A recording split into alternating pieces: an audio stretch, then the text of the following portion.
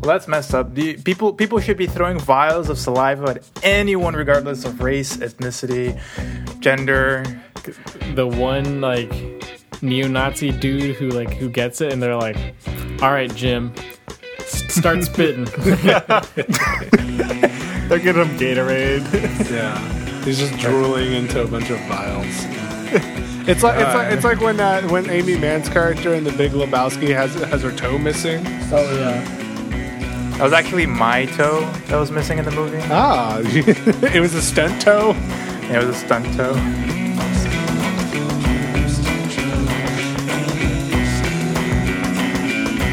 Welcome to episode 22 Yeah, of boy. the Exit Tangent Quarantine Dispatch. So what y'all can't see is when Miski said that, he was looking at his hand because he had written down episode 22 in large, Sharpie. All right, so we've been doing this for like 24 weeks now. Yeah, something like 6 years. 26 weeks now. Nah, it's been more than that. We started in early April, I think, or So late March. It's been half a Late year. March, early April. Yeah. It's been a half a year. How much is that? Like a trimester or two at that point? Pretty much, yeah. Yeah. let me go through the archives real quick and find out. The first episode was recorded on March 18th. So, yeah, it's been almost 7 months. 6.5 months. So how have the hosts changed? I am your something? I don't know. I was one of the Exit Tangent original hosts with Noah, but now I'm just kind of the announcer at the beginning. That's my title of this podcast / radio show. You're also the recording engineer now for the three of us at least. Yeah, within the bounds of this room. But I am introducing my 3 other co-hosts that I have every week. They are always here. They suffer this with me. This We are condition. omnipresent. Correct. And I wanted to check in on how your life has changed for the better and for the worse between March 18th and now. I will start with the person who touches their nose last. Wait. All right. Hector, Okay. you'll start. You could have just said nose goes, you buffoon. All right. So I found that someone close to me has COVID. Ugh. They live in a big white house. They also, for some weird reason, have always spray tan their face and their body. But yeah, I'm praying for him right now, wishing a speedy and quick recovery. And that nothing else goes wrong. And what's the good side? That was a good side. And what's the bad side then? Not being able to go to fill up my jug of water without people staring at me. Where are you filling up your jug of water? Or aren't I filling my jug of water? Or where amn't I? All right, Filling I'll my jug take of that as a water. cue. I will move on to Hadrian. Q. Interesting you say that, Misty. What do you mean? Oh my god. I see through the bricks to the sea, crumbling castle. Waters rising up, thick and green, crumbling castle. Inching. Or stop being a student. That was cool. Yeah. I'll probably be employed soon, so I'm looking forward to that. Those are some positive changes. Yeah. I guess negative change, it's much harder to talk to strangers. What do you mean? Like, I feel like it's so hard. Like I'm so out of practice of like having conversations with people that I don't really know that well, that it's like, it's definitely like, it feels noticeable where it's like, if I'm in a situation where I have to talk to someone I'm not like super familiar with, like, I just like I don't know. I just feel like it's harder than it should be. I mean, you've been working this whole time, so Yeah. you're gonna, and you recently changed jobs, so you were sort of talking all kinds. If you want, we can do a little role play You know, I- I can pretend to be someone you don't know. Oh, okay, yeah. Let's maybe not pat out the length of the podcast with this. But All right, and our third co-host is Noah. For the worst, I would definitely say definitely my physical condition. I feel like I'm in a lot worse shape than I was. absolutely. Most of like I try to get most of my exercise from team sports. I play hockey in the winter, and I play soccer in the summer and fall. But team sports don't exist anymore, so that's sad. For the better, I don't know. I've read more. I've played more video games. I've been chilling, so can't complain there. All right. Oh, I've been reading a lot. Yeah, just so many things. Like most of the time, you know, there have been a lot of like reading assignments for this podcast, and like I don't end up always finishing them completely, but I do spend a lot of time reading a lot of different things.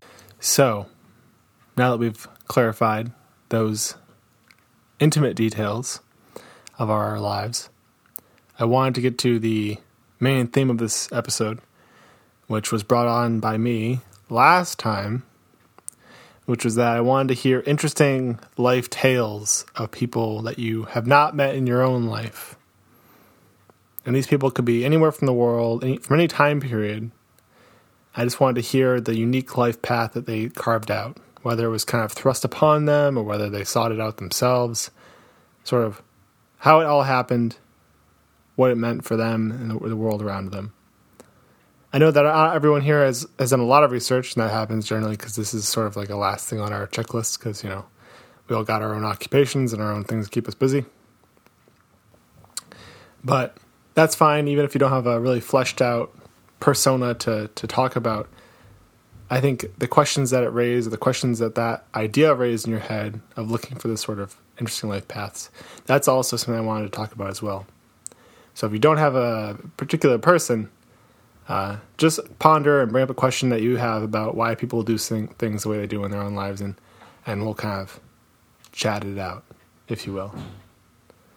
So, I don't have a roll call in order, but I thought that the first person could be the person whose person is the earliest born, or the people's point who's earliest been. I don't know if that makes any sense to you, but It's like the least recent. least recent most person farthest or oldest life person. of consideration. Yeah. My person was born in 1926. Is that later than any one of your persons? I think everyone I thought of was fairly recent. Yeah, same. Hector? What? I was wondering if the people you would consider of their interesting life paths, are any of them born before 1926? Oh yeah, for sure. All right, then you go first. I will not. Remember, I said that I don't really want to do it half-assed, so I'm not sure if I really should. And do it full-assed. No, but that's the problem. I Pull didn't have yourself any up by time your to do ass, it. Hector. Do Pull you myself up by my ass do straps. you remember Exit Tangent when we were at the radio station? It was always full ass. Yeah, pull yourself up by your assless chaps. Oh, I mean, yeah, but I like wanted to do a proper, You know study what? of this person, but I can't. I had a very extremely busy week, so I just wanted to chill and maybe ask questions about some of the other things you guys were talking about. Oh, I was gonna extemporaneously make up a thing on the spot about a person that just came to mind just now. I mean, I can tell you what I was thinking of, who I was thinking of talking about. Then do it. Yeah, so I have him up here. Yeah, so the person I was wanting to talk about is a man called George Harriman, born August 22nd, 1880, in New Orleans, Louisiana. He is famous as an American cartoonist who's best known for doing the Crazy Cat comic strip. I'm not sure like how popular it was. I mean, it is popular among people who do comic strips, I think, but it's definitely very, very influential. Like from some of the other either comic book artists or comic strip artists that I know of, like Will Eisner, Charles Schultz. He did Peanuts. Peanuts, yeah. Yeah. And Art Spiegelman, Mouse, Bill Watterson, Calvin and Hobbes. Calvin and Hobbes. So like all these people had said that they were influenced by Harriman's work on Crazy Cat, which I have a biography of his that I bought about a year ago, I think, a year or two ago, that I wanted to read this week but wasn't able to. But I have read quite a bit of Crazy Cat comic strips, and not only is it really good, it's one of those things where it always makes me ask, like, I didn't know you can do that. And I love it when I think that, or like that thought comes up to in my head, because a lot of the times that happens, that mostly occurs when I'm reading some particular author's book. So I'm like, I didn't know you can write this way or say something like this, or reading a comic book and I'm like, I didn't know you can, make something like this. Like when we were talking about Watchmen. So same thing with Crazy Cat and the comic strips. There's a lot of interesting way that he lays out the strips, and it's also very I guess I don't know how to explain it. It is experimental page layouts, I would say. And the backgrounds are kind of shifting, so they kind of seem dynamic in a sense. And the dialogue is very it's unique. Maybe I would say like idiosyncratic a bit. Can you briefly explain the premise of Crazy Cat? Well, it was like a comic strip that ran from like 1913 to 1944. You had like a couple characters. The main ones was Crazy, which was like a pretty simple-minded cat, and then you had a short-tempered mouse called Ignatz. And Crazy has like a unrequited love for the mouse, but Ignatz like hates Crazy and always tries to come up with plans to throw bricks at Crazy's head, which Crazy thinks is like a sign of affection. So they sort of downgraded that on Peanuts for the football thing, which is much less violent. Yeah, some of those tropes, do still exist. I've actually been looking at some of these comics, and like this, like Crazy Cat, like a lot of the words that he says are misspelled, which suggests an accent of some sort. It's like in the Wikipedia article, there's like throwing bricks at Crazy's head, which Crazy interprets as a sign of affection, uttering grateful replies such as Lil Dollink, alles fetful, or Lil Angel, which is also misspelled. And it like looks like fucking excerpts from a James Joyce novel. Yeah, it's one of those things where you have to like sound it out for you to get it. But that's like some of the really cool stuff about the strip. Like you have to like really read it. And if you like look at the Wikipedia page as well, there's like an example of one entire page of the strip where like the panels are laid out in a very interesting way. It's really cool. I really like it, and it's interesting. Like this existed like before, like a lot of more postmodern, like I want to say art, but I guess I would consider comic strips as art, and comics. They are, but I guess like just prefiguring that like the current era of cartooning, I guess. So I really enjoyed reading Crazy Cat, but I at some point in the future I like will get around to reading George Harriman's biography, because I don't know, I was really, really, really fascinated by this comic strip. It sounds like a I guess another thing I would also add is that I want to say that this is what I got from the biography, but that George Harriman, he like was perceived to be like your typical white man, But as it turns out, he actually was born to Creole mulattoes. But essentially, he was like he was of mixed race, but his family like went to great pains to make it as if as if they weren't. So it's really interesting.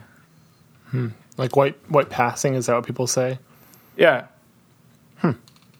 So like everybody assumed that he was just like this white guy who drew this, and he sort of did also like look like he was definitely white passing, but he was not white in any sense of the word. I see. I guess if you're just submitting comics to a newspaper or some board of publishing, you usually don't send a headshot with it, I guess.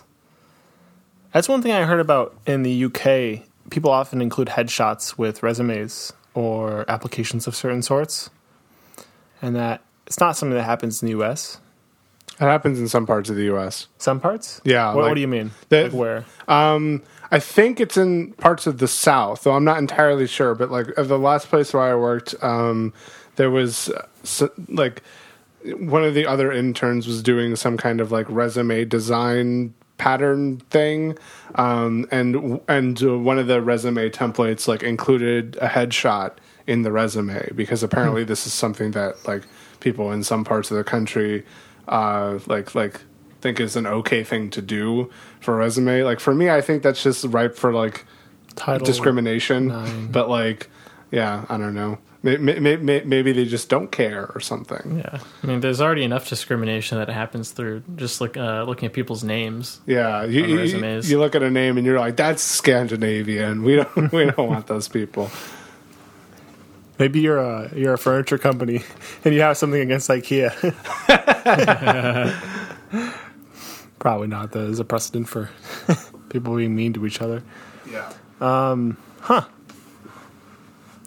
So, do you want to keep talking about Crazy Cat? Nah. Well, okay, we'll move on. Music break.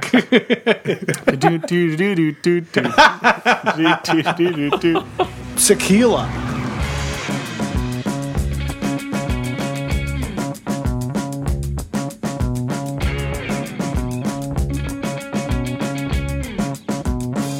All right. So I think my character, well, it's not character study. It's a real person who lived. A person study starts at the Chosin Reservoir in 1952. I'm pronouncing that wrong. It's I guess Chosin is the Japanese pronunciation of a lake. So they call it a reservoir because it's really just a path of a river that opens up into a lake, and then the river continues on to the Korean Sea, to the west of the peninsula. It has a Japanese name, it has a Korean name, and it has a Chinese name. This reservoir sits currently between the borders of North Korea and China, though at one point in time, that whole area was occupied and called Manchuria in the early 20th century. And this occupation was fairly harsh. It was oppressive, and many Korean-born Koreans were pushed into a form of basically servitude to Japanese overlords who used the Koreans locally to mine, farm, and work factories in that area.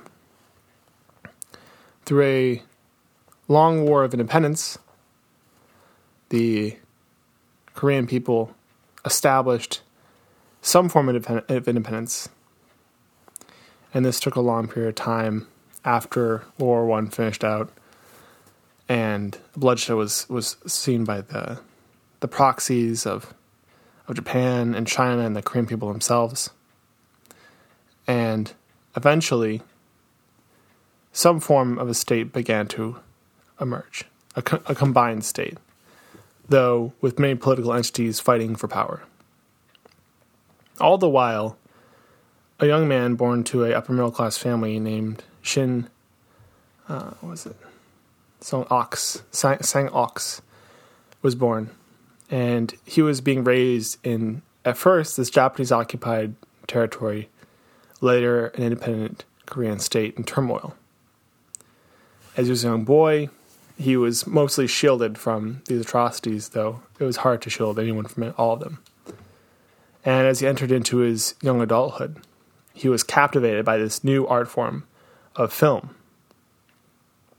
Film had finally reached this part of the world, rural and the city life of Korea, especially through its independence.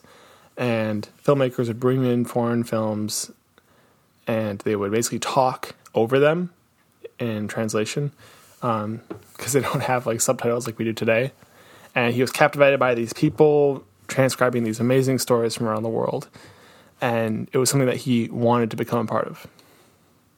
So he found a way into a Tokyo art school, and he learned the art of film, which was bustling in Tokyo at the time. And in the art schools, originally teaching students in painting and the more physical arts, was now captivated by photography and film as mediums for expression and artistic design. He later returned to Korea, finding that the turmoil had increased to a level not seen before.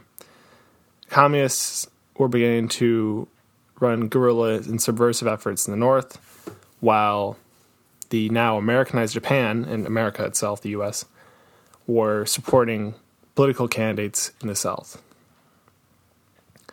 Everything was pointing to war, and a few years after the Japanese occupation, everyone was just basically preparing on both sides. In the south, you had the U.S.-supported proxy government, and in the north, a pseudo-government of sorts that emerged from the original independent government of Korea that was backed by China. However, what was originally a backing at first later became a full-on cooperative conflict. All the meanwhile, Shin, this aspiring filmmaker, was working as an assistant on a film called Viva Freedom, a film that would go on to tell the story of Korean independence and sing hopefuls for a united Korea for all time, to a nation to challenge the world. And he was very much a person who wanted to see a Korean state, a peaceful one for the benefit of all Koreans, not the one that he grew up into, a Japanese occupied state. But try as he may, and still learning how to capture people's attention and weld minds together with film, he was not able to do anything to stop this massive global conflict from arising. So, as I mentioned, we start our story, and where Shin's life really takes an interesting turn at the Chosin Reservoir between China and North Korea. During the Korean War, it first started out as I was mentioning, just kind of a civil war between the North and the South. The communists in the North and the democracy-based South, more of a republic. And they were fighting, and they were mostly a stalemate. It was a form of trench warfare that would occasionally burst out into a sort of woodland guerrilla fighting, people running around, small arms, occasional armored vehicles, but it was not by any means the armored sort of total war conflict that the world had just emerged from, World War II. Shin, in the meantime, he was born in the North, and his family was moving to the South. The South, being backed by the U.S. for a longer period of time than the developing country of China, had all of a sudden electric lights, running water. It was a lot more stable than the communist building north. The communists building up in the north and working to mobilize troops and basically conscript the young men of the north who were working in farms and mines, the same farms and mines originally built by the Japanese 2 decades ago. Anyway, so Shin moves to the South, and in the South he's safe. At the same time, Douglas MacArthur of U.S. General World War II fame comes ashore with around 30,000 troops in what's called the X-Corps. These troops were actually considered part of the UN Security Council Army. And the X-Corps starts moving north. At first as an expeditionary to support the South Korean soldiers, they begin to take on direct conflict with the communist guerrilla armies. At first, commandeered by Koreans, North Koreans themselves. This army inflicts devastating tolls on North Korean communist armies. They basically trample anything in their path and until they get to the Chosin Reservoir. At the Chosin Reservoir, Douglas MacArthur doesn't want to stop. This is right around the beginning of the really flaming hot part of the Red Scare, where America was deeply worried about communist influences around the world and an overall communist takeover of the world. And Douglas MacArthur, with the backing of the UN, which was basically all NATO countries at the time, was insistent upon driving that army of 30,000 troops not only past the border of this North Korean state at the Chosin Reservoir, but into China all the way to Beijing. They were interested in quashing the communist Chinese government in this same war, broadening this conflict to engulf all of the Far East Asia. At the same time, Mao Zedong, the leader of China, orders 120,000 troops, Chinese regulars, to stop just supporting the North Korean armies, but to engage the X-Corps in full force. The X-Corps proceeds to hunker down on a set of hills on the edge of the Chosin Reservoir and fights off wave upon wave of Mao Zedong's army, led by their top general. And in this conflict, over 20,000 lives are lost as the X-Corps retreats, not just from that set of hills by the Chosin Reservoir, but all the way back to the DMZ, what becomes the DMZ, a line, a parallel on the earth between what later becomes North and South Korea, and an armistice is signed. Although the war is never officially declared over. It's still, apparently, in some ways, war is still going on today. Shots are still fired. Shin, the aspiring filmmaker in South Korea, is shaken deeply by these events and the fact that he'll never return now to his homeland in the north, and how many lives of his friends and family didn't make it through this conflict. And he's still drawn to film, and he wants to express his anguish about this whole process in film. And he goes on to become a prolific South Korean filmmaker. In a nation torn by war, he was able to, in some ways, use his privileged connections in Japan to establish filmmaking enterprises in South Korea. And as one of the only filmmakers in South Korea, he dominates the market there and becomes well known around the world. For about 30 years, he goes on to create 2, 3, even 4 films a year, which is almost unheard of. And these are feature-length films. It is almost second nature to him. He's a man very much in love with his own work. And coincidentally, he falls in love with one of his own actresses. Ooh, who would ever think of that? A beautiful young woman, his same age, when he was in his 30s, and she is known for having very emotional, very captivating roles as everything from princesses to queens to warriors to you name it. She was very multifaceted as an actress, just as much as he was multifaceted as a director. And he's approaching his 50th birthday. And he has his life kind of, sort of behind him. And he's starting to worry about whether his best films are behind him. When he learns that his wife is divorcing him. He goes through a midlife crisis of sorts, maybe a later life crisis. And he starts producing at a lesser rate. Later on, a few years after the divorce, he learns that his wife was taken to North Korea, kidnapped, in fact, in the 80s. This is the 80s now, so many years have passed. And he's worried, and he begins searching for how this happened. And he wants to get to the bottom of it. There was a statement released by North Korea that said that she went willingly, but that didn't happen. What actually happened from her own accounts, because this story has a slightly happy ending. If I can spoil it, How dare you? she was told she would be going to Hong Kong for film business, and when she arrived at the harbor in South Korea, she was taken by unarmed and unnamed assailants, stepped into a ship, and sailed to Nampo Harbor in North Korea, which is something that's happened more than a few times in the history of the two Koreas. So Shin starts searching for his former wife.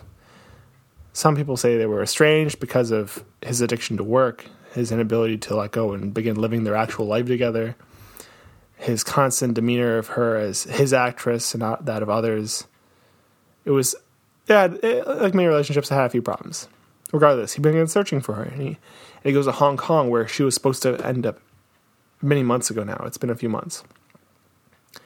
And he's walking along the street, trying to retrace what her steps could have been, when he was walking by, and a car opens up, and a few men pop out of it and grab him.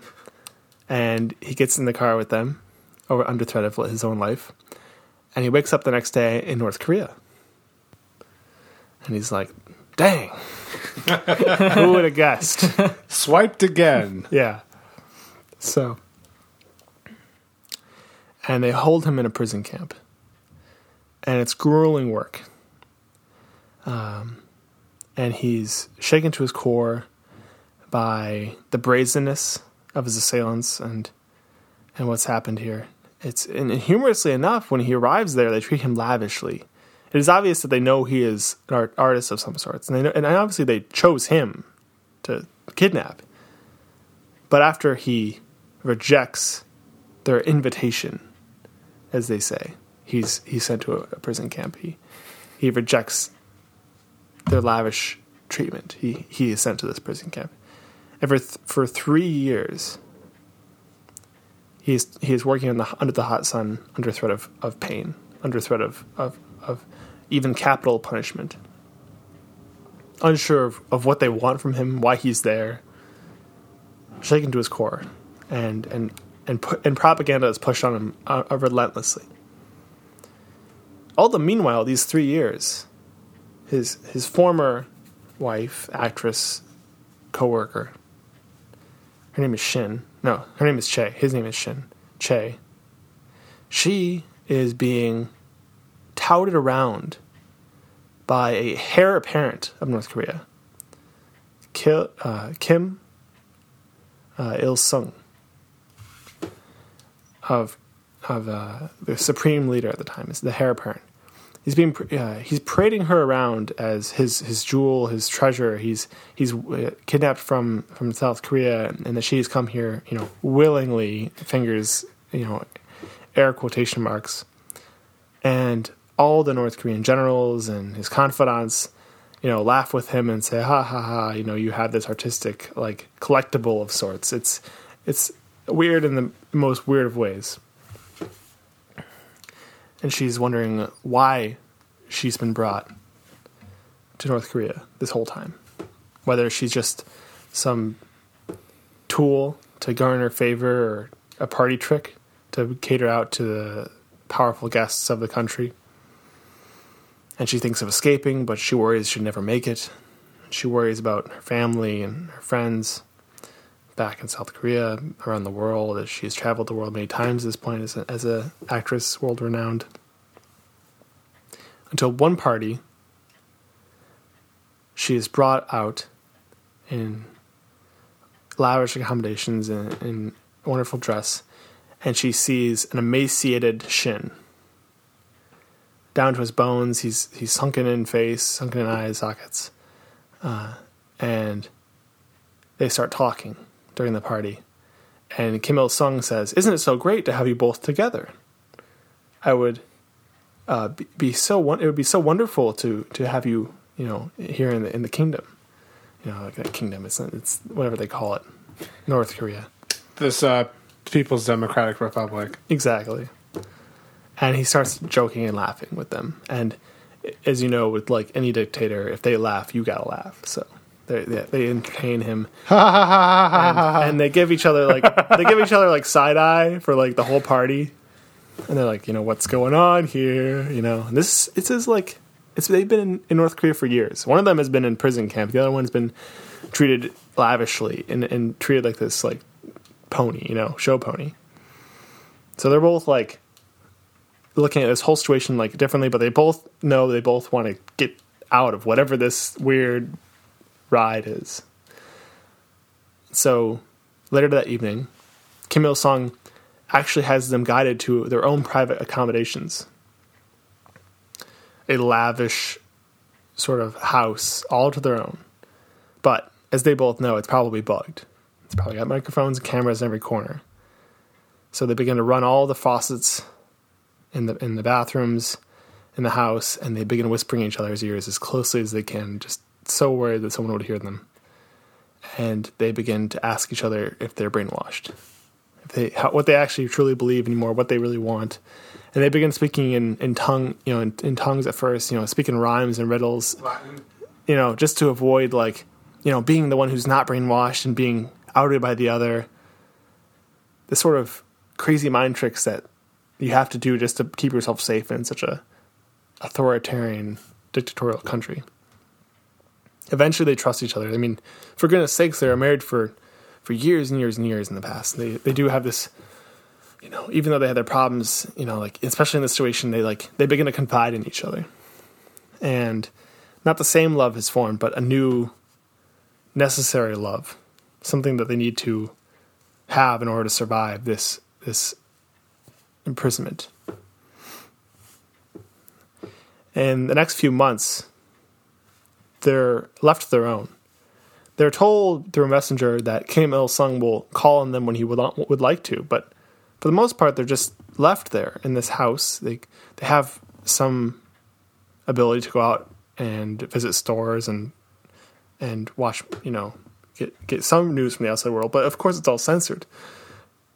So they're really living like lives in purgatory in these lavish accommodations. And all their guards and all their servants of sorts are all brainless to them. And they're just wondering when their moment will come and how they'll use it. And the sun rises and sets and rises and sets, and they're getting anxious together in this house, and they begin to tell each other stories and whisper what's happened to them. They're never telling each other all the details because even to them they've blocked it out in their mind because of the trauma that has been induced on them. Until eventually they're told that Kim Il-sung would like to see them now. They're both shaken. Shin goes forth and meets with Kim Il-sung, and they together hatch a plot to record him on one of the recorders that they have in the house, the audio recorder they found, which was a clue for what Kim Il-sung wanted. When they had the meeting with him, they learned why they had been brought there, which was now years ago. Kim Il-sung goes on to describe to Shin and Che that he has brought them here to produce films. Cool. Films of their own choosing and of their own artistic design. Kim Il-sung was saying how he wanted to give them full artistic freedom within the bounds of censorship to create amazing films for the world, and that everyone in the world would know these amazing films and would look to North Korea for the future of film in the world. And that's why we starved you for 5 years Exactly. to get you in the right headspace. Which is, it's interesting that you say that because Kim Il-sung went on to complain about the North Korean film directors that he's been working with over the last few decades. Because you might not know this, but Kim Il-sung is an amazing film buff. He went on to show Shin and Che 15,000 films in a 3-story library. The funny thing is that only he can watch those films. And he watches them all at the same time. The entire country. Like Ozymandias. Yeah. Callback. Callback. Of course, Shin and Che see this and they're like, Right. they're a little scared. South Korean films make so much more sense to me now that I'm hearing this story. Oh my gosh. So They're also like nihilistic and fucked up. Kim Il-sung is looking at, again, Shin Chae, and he goes on to talk about how, yeah, the North Korean directors that I work with, because Kim Il-sung is an executive producer on every single film that North Korea produces, just FYI. It's kind of weird, but I mean, he's the only one with any money, so that makes sense. So, again, he's always listed as an executive producer. But he hires from North Korean art schools, which, yes, there are apparently those, the best directors he can find that are North Korean, raised directors. And he says that they never branch out from a very limited set of topics, such as the original founder of North Korea, the Supreme Leader, his father, the Japanese occupation, communists eventually just ruling the world. It turns out that most of the films that these directors want to make are like super patriotic, which makes sense. Like they do make a lot of those and then sell those to the people. But they don't really sell them; they just give them to the people because it's a communist state. But yeah, anybody who wants to make a different kind of film is in a prison camp, probably. Exactly. And it doesn't do wonders for creativity when you're kind of working from a limited set of things that you're allowed to express. Talk about, yeah. It's like the bear in that episode of Black Mirror that only has like the happy and sad face.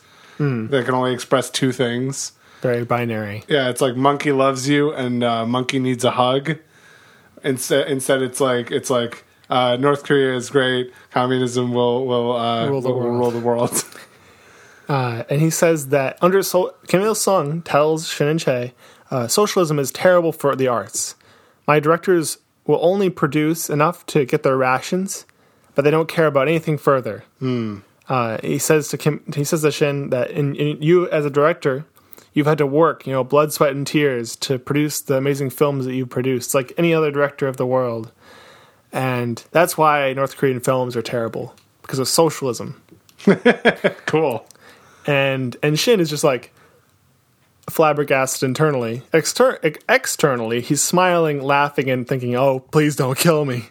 And eventually, Kim Il-sung gets to the kicker, which is, "I would like to give you, both of you, full artistic freedom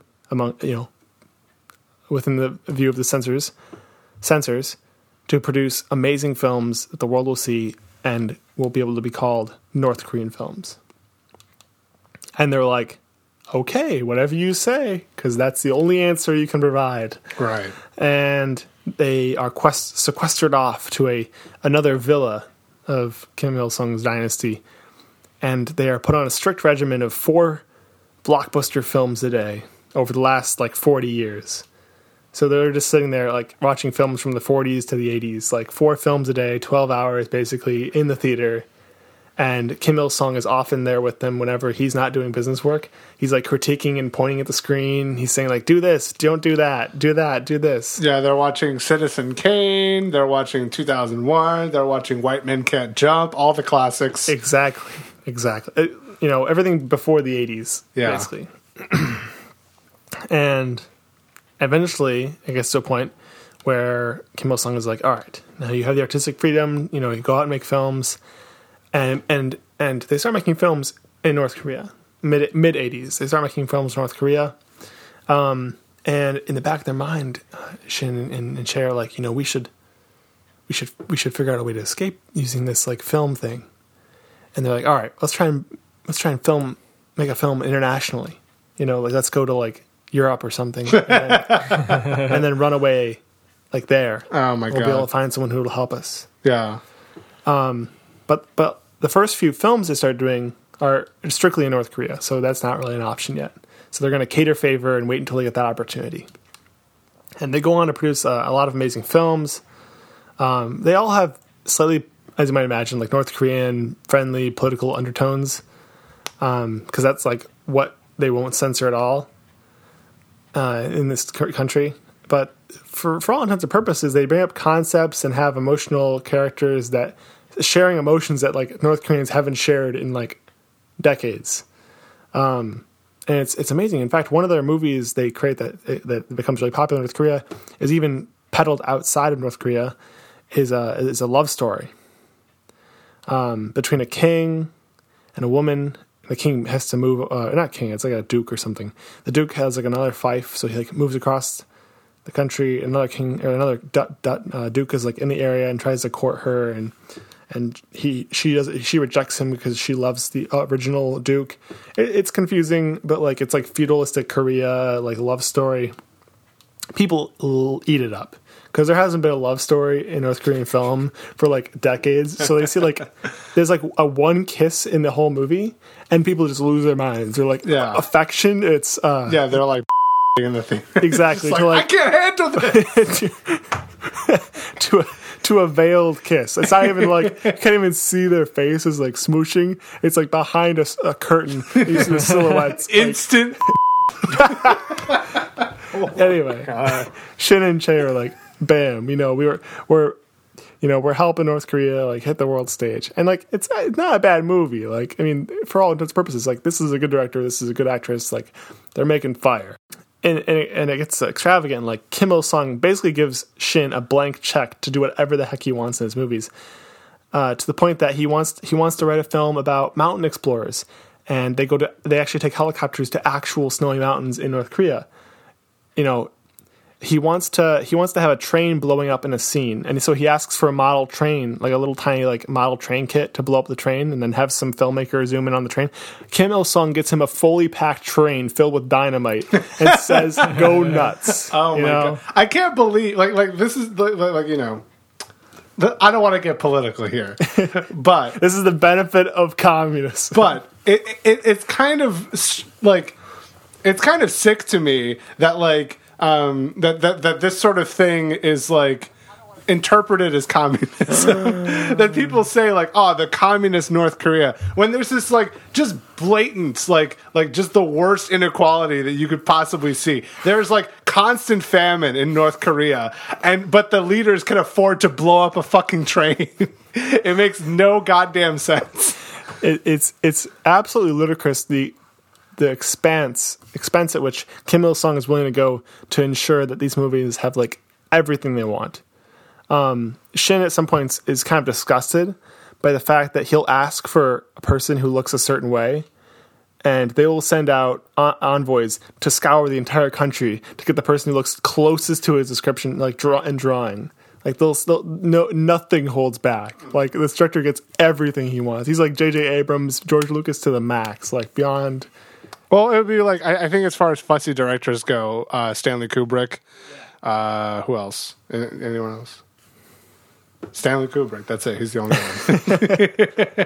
one. So Shin, in a really weird way, like begins to like this, because before he was kidnapped and brought to North Korea, he was worried about his best films being behind him, growing older, sort of being passed over for younger and newer ideas in film. But now he's slowly turning into Michael Bay. And now, yeah, exactly. He's slowly getting everything he wants in the film world, and he goes on, and he goes on to produce all these films. Che, the other time, by his side, is starting to get restless. Like, when are we going to try and push for that international escape plan? And Shen's like, it's kind of nice here sometimes. Like, this guy lets me blow up trains. You just act. So it gets awkward, but at the end of the day, Shin is convinced, like, yeah, okay, this guy's a dictator, madman, mercenary, killer. So yeah, we should probably try and do that. But while they wait for their opening, they still have a few more films in their docket that they wanted to finish, that they had told Kim Il Sung they'd finish. One of which is called Pulgasari, if I'm pronouncing that right. Oh yeah, Pulgasari is a Godzilla-like movie. I think one of us has watched Godzilla before. Have you watched Godzilla? Noah's a huge Godzilla fan, if I recall correctly. Hector, I thought you've seen Godzilla. I thought so too. It turns out I was hallucinating. Oh, okay. Well, never mind then. You made a whole radio show about your hallucinations? No, but yeah, I actually, so I'd never, outside from Godzilla, the only other like kaiju or even how do you pronounce it again? I'm gonna quickly look it up. It's like tokusatsu or something. Have you heard of Pulgasari? Yeah, tokusatsu. Yeah. So aside from Godzilla, the only one that I know was Gamera. Gamera I watched. The movies of Gamera. That's it. I've never before had heard of Pulgasari before. Yeah, It was, so it was. But I looked it up. It was interesting to see about. Well, obviously the background of the film. You were just explaining it now, but aside from that, just the fact that the staff from Toho Studios, so they're the people behind Godzilla, that they also participated in making the special effects for this movie because they were tricked into going there. That sounds crazy. That would never happen. Actually, that fits the bill completely. Yeah. They thought they were going to go film in China, but it turns out that they were going to They got duped. film for this movie. So the Hey, duping. fool me once.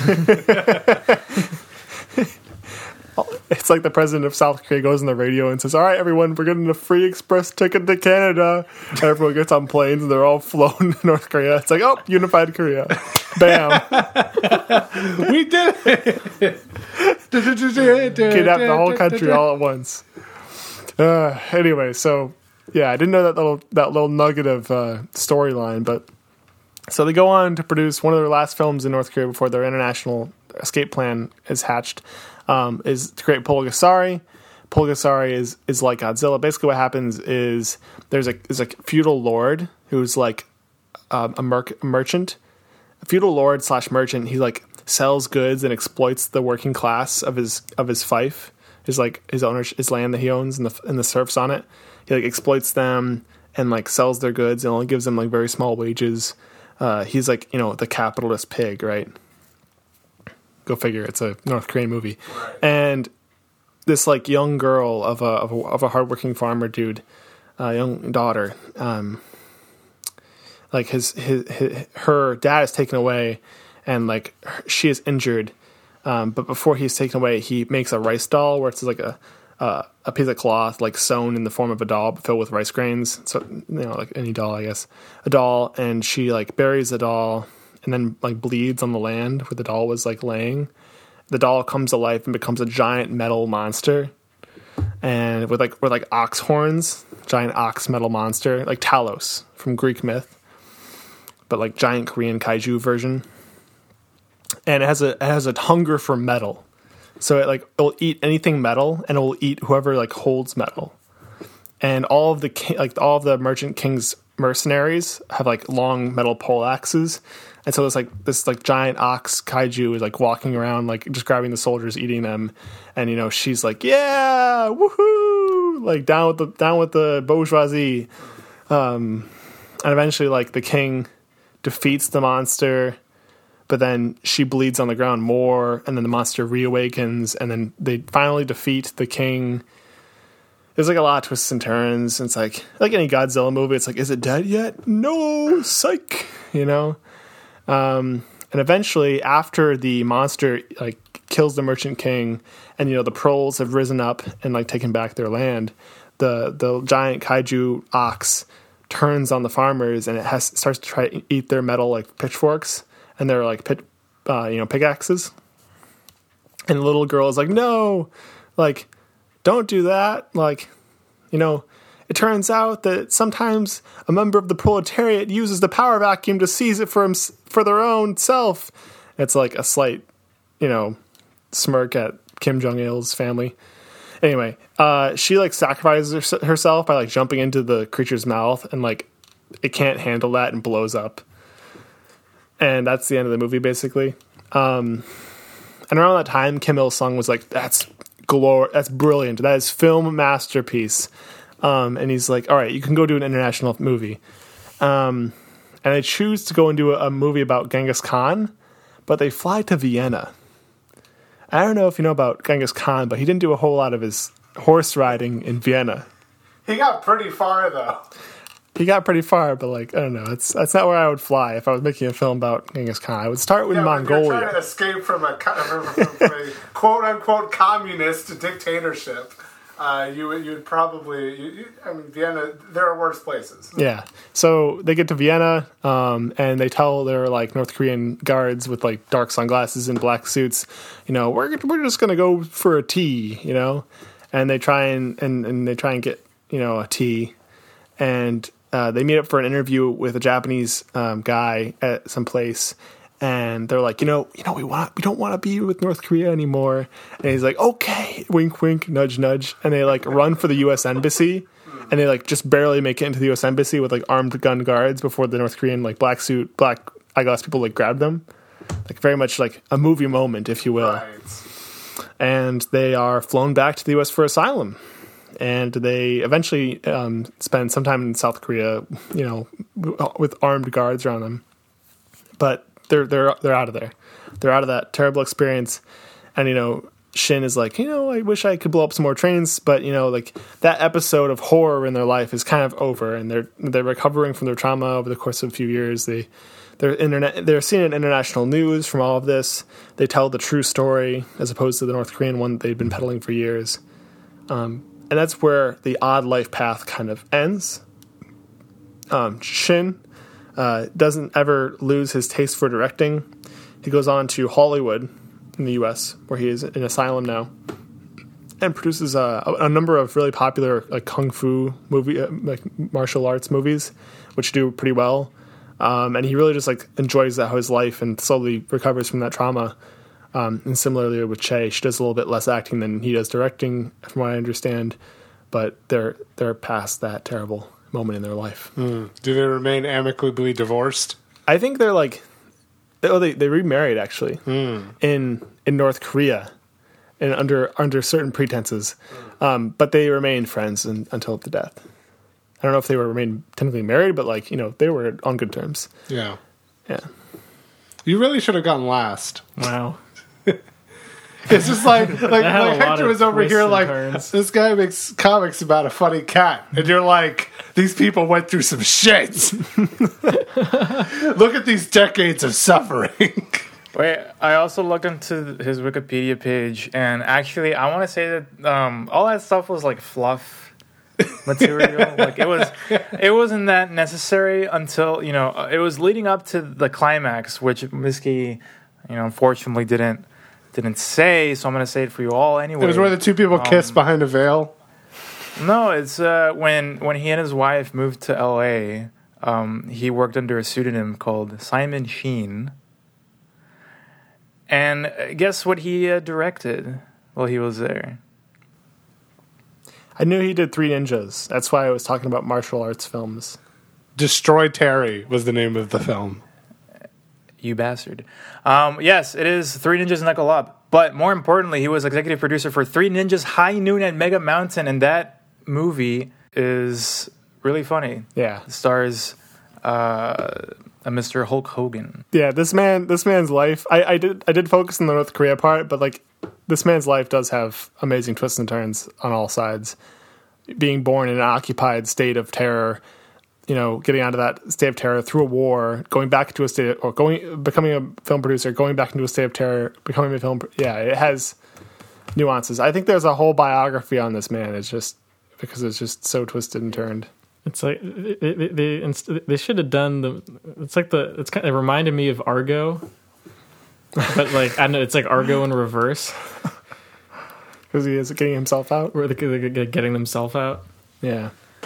Oh my goodness.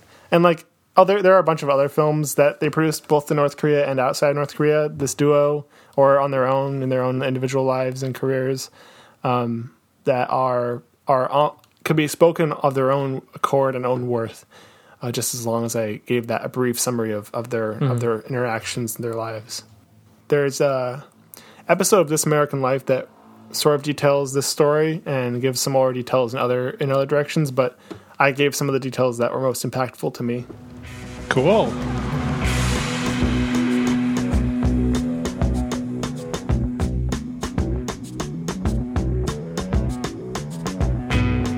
There was a thing that I kind of want to talk about like more recent sort of developments in the changes of life paths in the world. I was thinking I was gonna talk about somebody specifically, but then I realized like I don't really know enough about this person's life to really say a whole lot. Which we don't have to say a whole lot. We can wrap this up like in 20 minutes or so. But like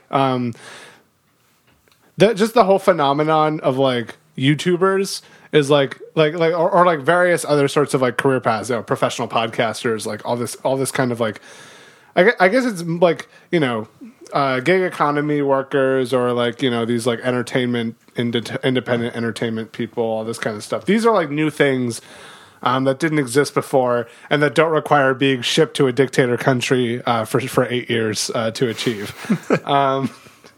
And so I guess I wanted to sort of discuss that a little bit because there are some interesting ways like I know some interesting stories of like YouTubers specifically or like people who are like musicians who are YouTube adjacent, people like Lewis Cole or Bill Wirtz, for instance, who like they like already sort of are on an unusual life path because like I guess like musicians also do go to college, but it's like getting a job or whatever is not necessarily the same kind of thing as what you would normally expect, right? Like you kind of expect to like after college you get a full-time job and then you go from job to job, or well that's more of a recent thing too actually, but like that seems to be like the norm is like getting these rather full-time jobs, and then musicians are just kind of like I don't know how, like, I guess they're a form of independent contractor or freelancer or whatever. Like, they play shows, they attend recording sessions when those exist.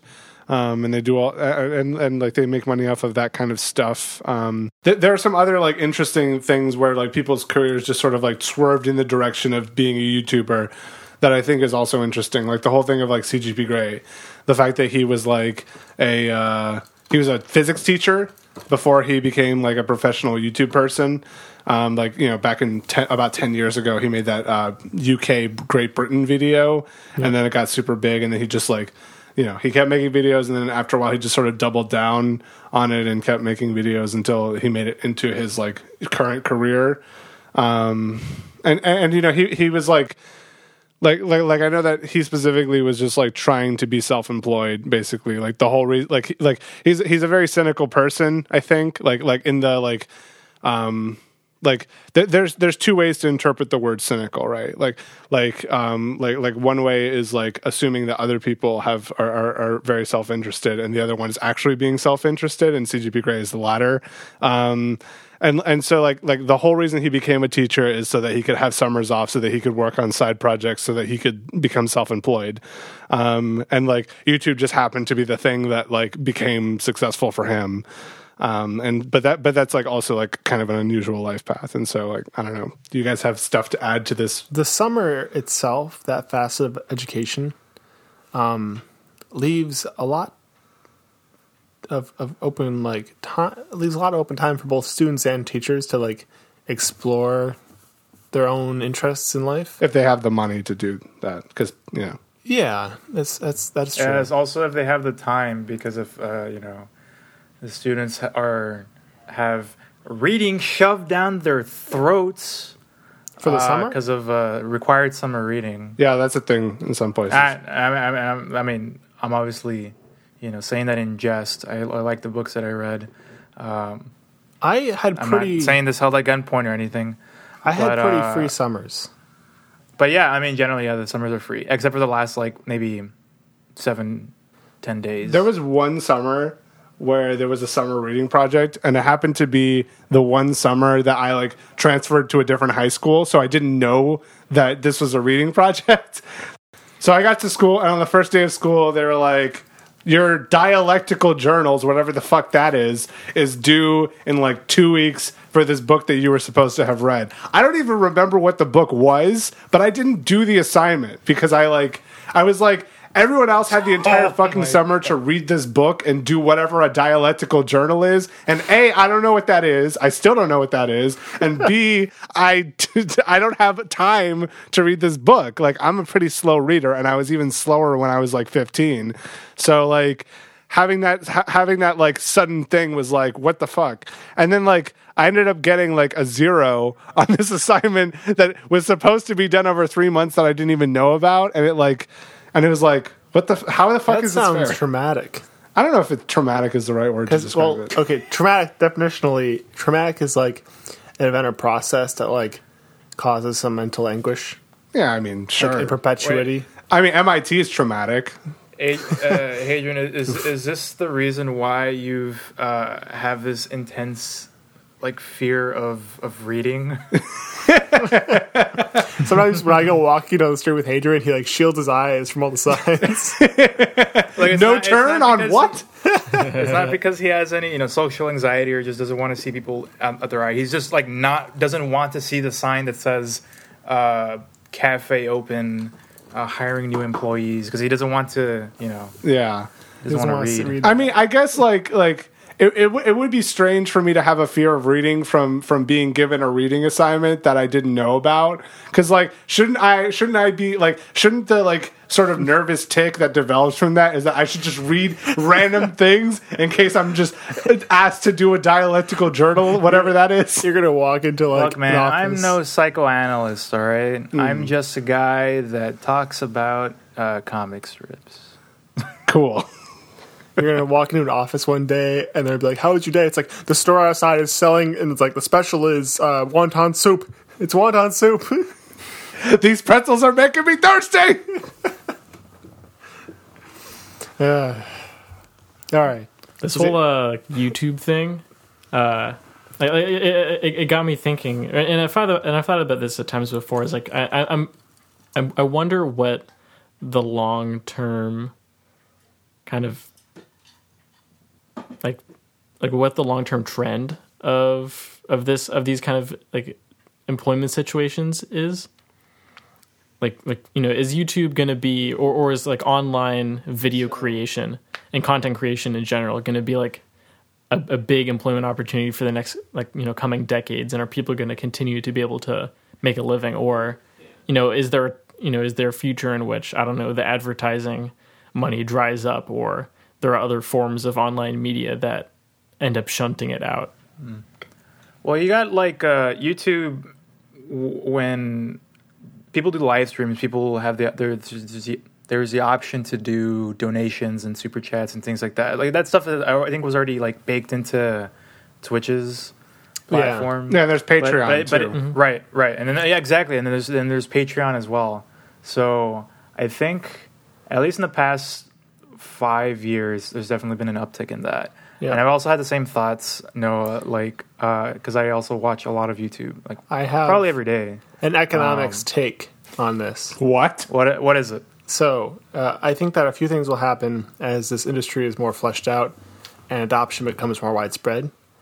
First of all, the demand might increase slightly, but it will increase not in proportion to a onslaught of supply. I generally think that there are more and more people getting into streaming. Right? There's an increasing number of people who are interested in producing this service, I guess, of streaming for others to watch. In fact, I know like 4 people now that stream in some capacity, and I didn't have anyone who I knew who did that like a few years ago. Anyway, so the supply has increased. The average quality will probably go down, and the donations or money spent per creator will go down because it will be averaged more amongst many creators. So as a platform for new people to create a livelihood, it'll be harder and harder. The only thing I want to push back on is the idea that like the average quality will go down. When people said like, oh, texting is making people worse at writing. Like as more people do this kind of thing, people have a sort of like better vocabulary or I don't know what the right term is, but like a better sense of like what makes like good video and good audio and all this kind of stuff that's like necessary to be a good streamer. And I think that like it actually becomes easier to make better and maybe it'll be like empty calories, like the Doritos of streaming or whatever, but that streaming in general is like mostly just a bunch of bullshit anyway. Do you want to hear some of my arguments for why I think quality will go down? Sure. All right. One way in which quality can go down is that the barrier to entry can actually become lower as more people enter this service, because more people know about it, so more people create tools to allow people easier access to this industry, such as broadcasting software OBS, Yeah. which has exploded in use. But early on in YouTube, it wasn't as prolific as it is now. OBS has been around for many years. It's been around for years, but the features and the depth and the interplay functionality to all these different systems and across OS and all that, it hasn't been as obviously. The software has improved, right? And by improving and making it more easy to use, bringing in more people who are like on the fringe of whether or not they would choose to use this software, whether they would choose to stream at all. You get people who do it, don't care enough about the technology, create a mediocre product. That's one reason I think the average quality would decrease. Two, I would make sort of a gold rush analogy where the first few people in California when the gold rush started were making a lot of money, finding a lot of gold because there were a few people panning in a big river. Right. All right. And when you have more people come to California to pan for gold, each person gets less in their pan, and they're sort of more ruthless, and they're like trying new things, and it's kind of messier. Yeah, I can actually, I do see that, and that's a good analogy because, like, in this analogy, the gold is people's like attention. Yeah. Yeah. You couldn't have a Captain Sparkles or a Yogscast. Yogscast. Yeah. You couldn't have those things. Jesus, today. what a throwback. Yeah, I know, right? You couldn't. I think. Okay, I shouldn't say you can't have those things.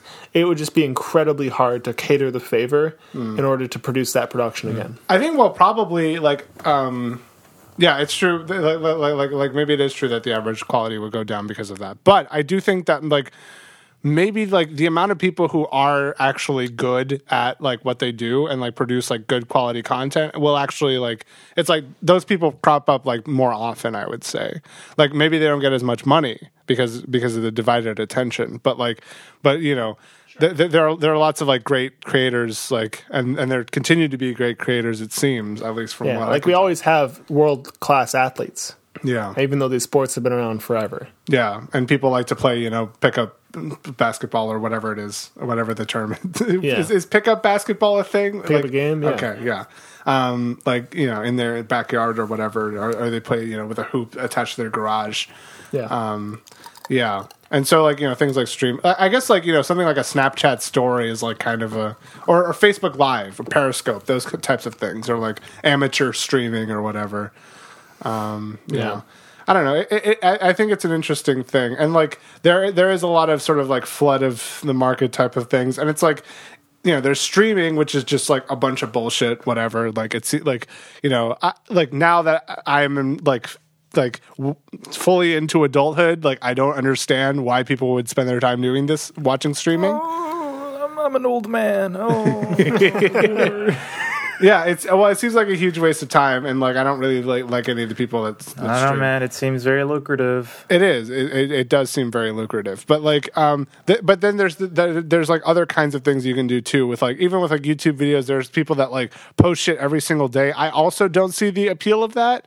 But then you also have like the video essayists like ContraPoints and HBomber Guy and other people that I can't think of because I'm not subscribed to them, that like make hour-long videos about whatever the fuck. And like, that's also like going to be a more popular format that also takes up a lot of time. But like, I think like personally, like I like, you know, I can't speak for like the rest of humanity, but I definitely appreciate like YouTube creators that manage to be successful while also like not feeling entirely tied to like a regular upload schedule. Like, of course, everyone said like if you hear about this kind of stuff enough, you hear about the algorithm, you know, like the fucking machine learning network stuff going on in the background that recommends videos to people, like, and how it's like, oh, the algorithm will like you better if you upload frequently and regularly. But like, it is interesting that there do seem to be people that still manage to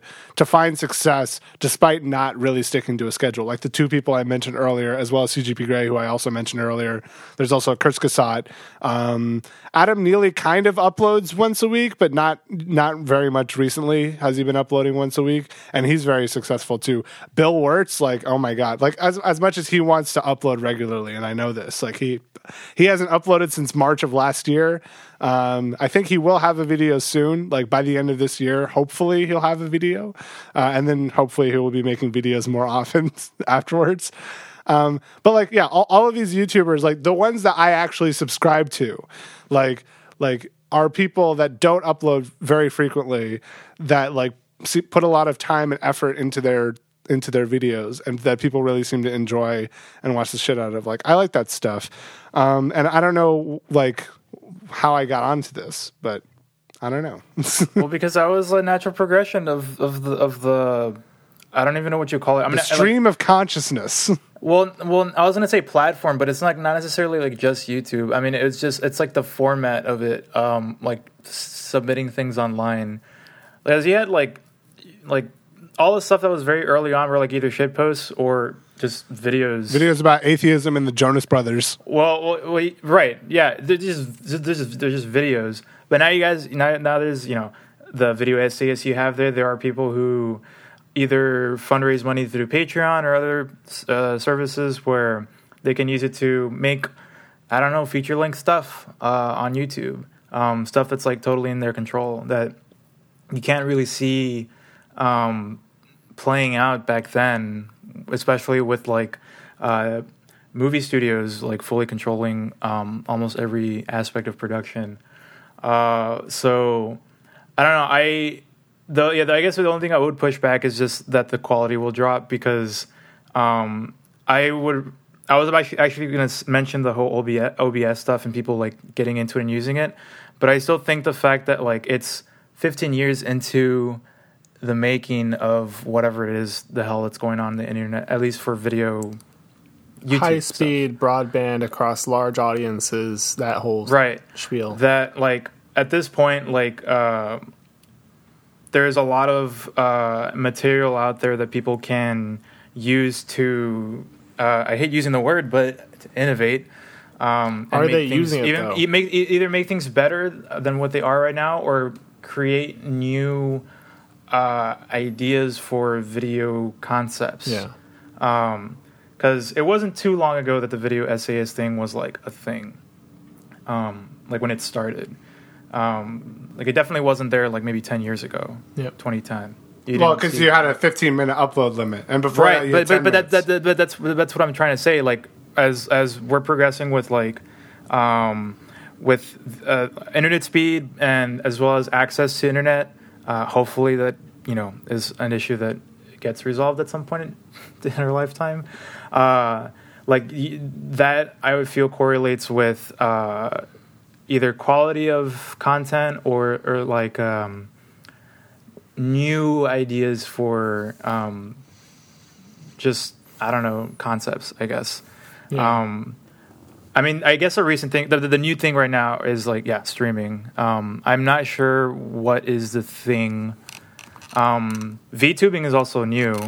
Well, not new, but a decade and a half old. It's like, as far as like in the West, that stuff has definitely exploded recently in the past couple months. Yeah, might have to do because of the pandemic. Maybe that's the only thing I can really say about that.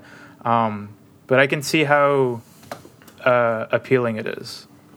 Yeah, and then also like as far as like what you were saying, to sort of add on to that, like I think you sort of like were trying to say like, oh, and how many people are going to like use those things to innovate? Well, like as there are more people who like have this sort of like creativity or cleverness or whatever it is to like do this thing in an unusual way. Yeah. And it's like you can never expect like who these people are going to be, because it's like everyone has their own talents or whatever, and like one person and everybody does things in their own way basically.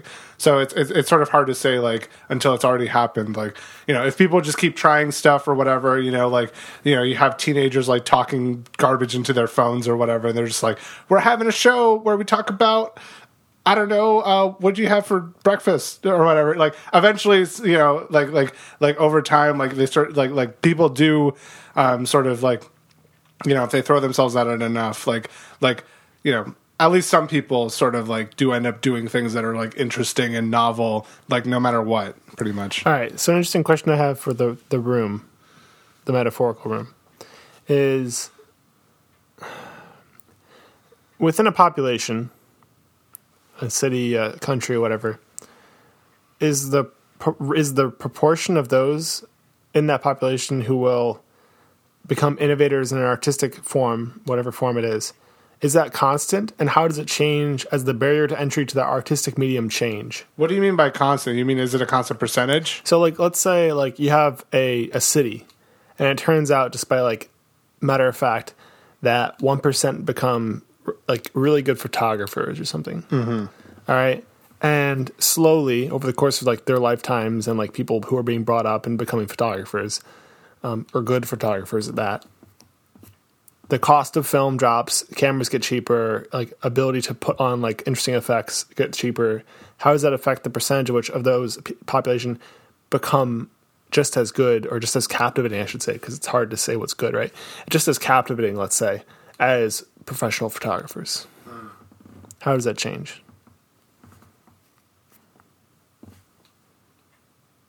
I'll take that as a yes. wait, that it does change? I mean, I'm inclined to say that it does. I mean, the first thought that I had was like, if barrier of entry is like lower, like I feel like people can't, do certain things because they just don't have access to it. There's a lot of free stuff that you can get online. Like, I guess streaming is always a quick go-to example, right? So OBS is like free to use, and you can just set it up. And I over time, maybe if you either accrue some money in some other way, you can maybe get more high tech stuff. But it's enough. You also need good internet. You need a good Right. upload speed to be able to stream. Exactly. Do Right. streaming, Exactly. sure. I mean, to do like, let's say like digital drawing, you need like a couple bucks to buy a Raspberry Pi to like have a computer. Yeah. Yeah. And also a lot of people have drawing tablets, which like start at $50. And then a question that goes is like, as the cost of that tablet decreases, do you have more visual artists, or do you have less, or do you have the same? I don't know. I mean, I guess that would be. People would also need to be aware of that as well. Like if I knew that tablets were dropping in price, I'd fucking get one right now because the one that I have broke. I use a pen, like a bamboo thing or whatever, for my laptop because it's like a touch thing as well, so it's convenient. But I feel like obviously barrier of entry lowering, but also awareness of that among other things as well, and that also applies to not just this, but also I guess like stuff in school, like even stuff for grad school. I guess in my particular position as like a first gen person, I had no fucking clue what to do at all. So I am still amazed that I like managed to get into grad school, much less like get accepted into like two at least. Well, two. Mm-hmm. So that's why I'm like very adamant about like, I mean, yeah, decreasing barrier of entry is always a big thing, but also just awareness, because that definitely helps the most.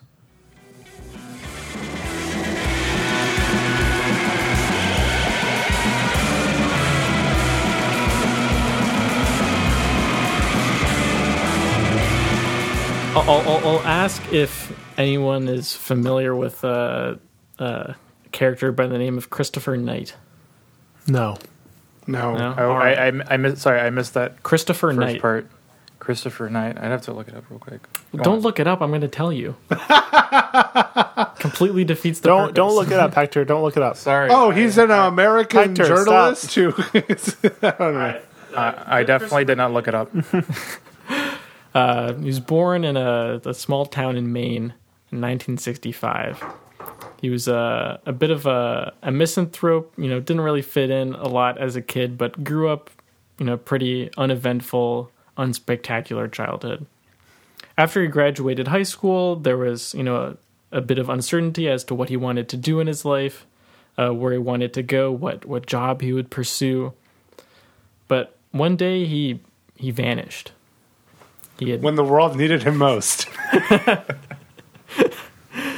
He vanished. No one knew where he went. He didn't leave a message or tell anyone where he was going. He just disappeared.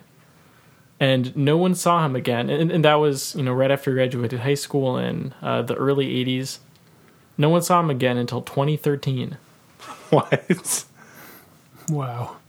So Christopher drove off into the woods in Maine. They did find his car, I think, a couple months, maybe a year or two down the road. But But past the car, they really couldn't find any trace of where he'd gone. Now, in the intervening time period, there were always rumors of some sort of ghost or mountain man or hermit or someone who was responsible for stealing food and supplies from people's homes in this area of Maine. Now, it was filled with a lot of vacation homes. People often went there in the summer and then went back to wherever they lived in the winter and when it got colder.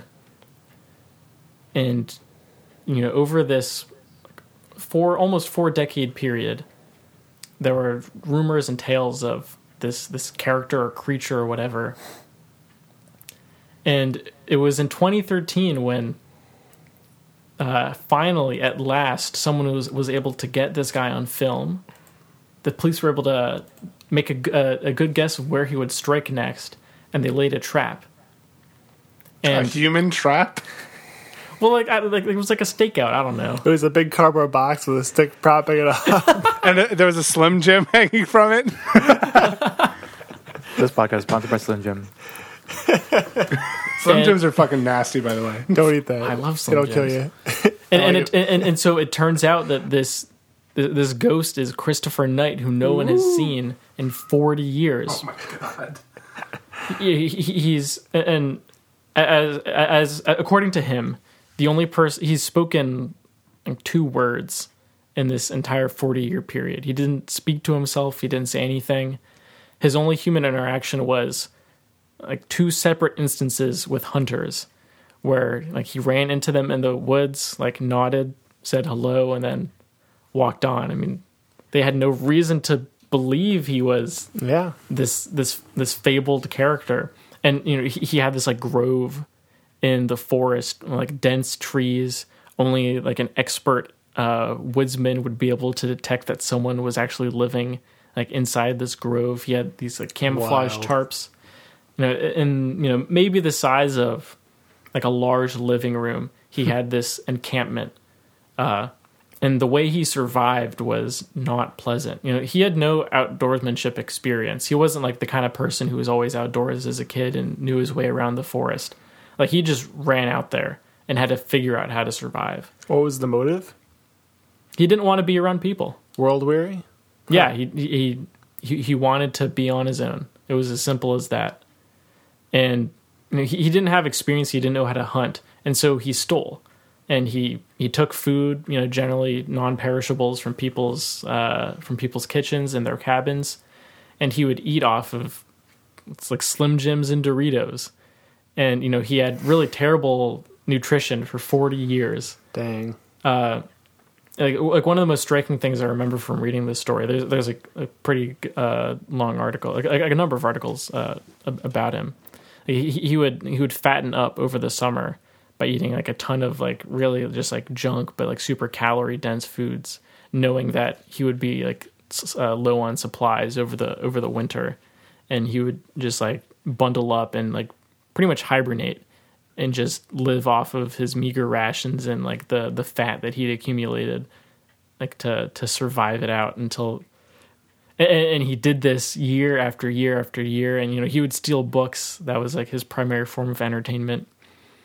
But then he got caught. He got put into prison for a couple months. But I think the state recognized that even though he'd stolen from a lot of people, he wasn't like a criminal. He was just a very unusual, different person.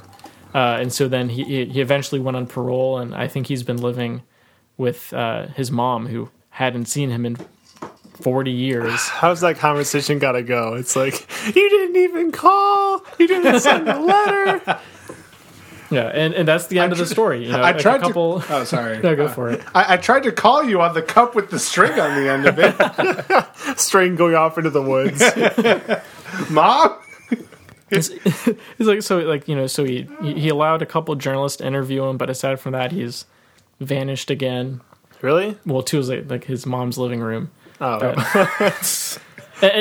that's the story. Like I read this and I was like, this is the most bizarre life. Like when you'd given us this prompt of like someone with like an unusual, like, I was thinking, oh, like I don't know, there's a bunch of like important figures in history who have like very unusual. I know, like Hitler had a weird life path. If you really think about it, you could call it a struggle. Is that what's going to be today's episode's name? Hitler's struggle. A life No struggle. context for anything at all except for this one time in the show.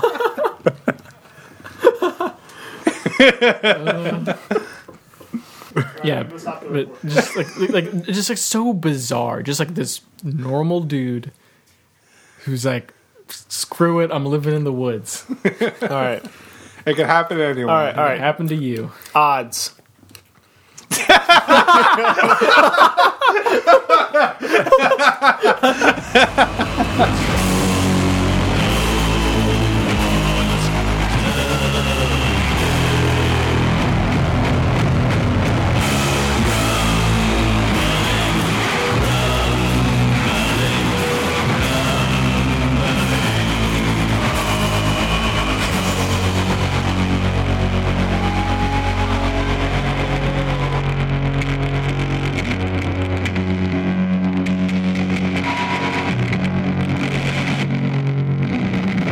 Hector, look what I have.